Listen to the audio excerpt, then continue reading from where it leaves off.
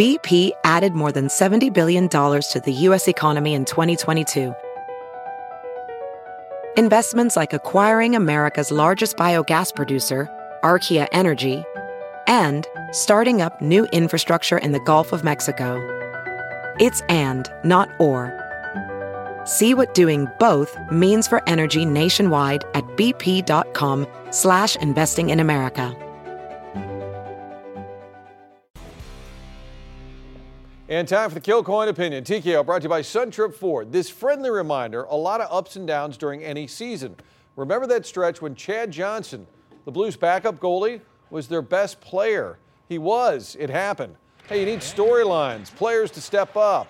Boy, do the Cardinals need Tommy Edman right now. Pinch hit 3-run homer Wednesday night was the game winner.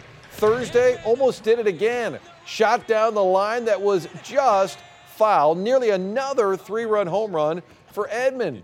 No problem. Same at bat delivered the 2-run single with 2 strikes, delivering another game-winning hit.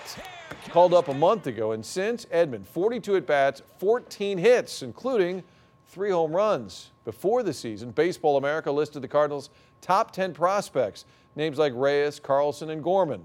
No mention of Edman. He was a 6th-round draft pick 3 summers ago. Now look, we're not putting the kid in Cooperstown, but for a roster with huge salaries and some big names, he's the one getting the biggest hits. Every once in a while, you just need a guy like Tommy Edman to arrive and just take over for just a week. It's Bo Hart, right? You think back to we all do that. It was such a moment, and that's sometimes enough to ignite the team. Let's just hope that it extends. We love Bo Hart. Let's just hope for Edman's sake it extends a little bit longer. Yeah. Thanks, Martin.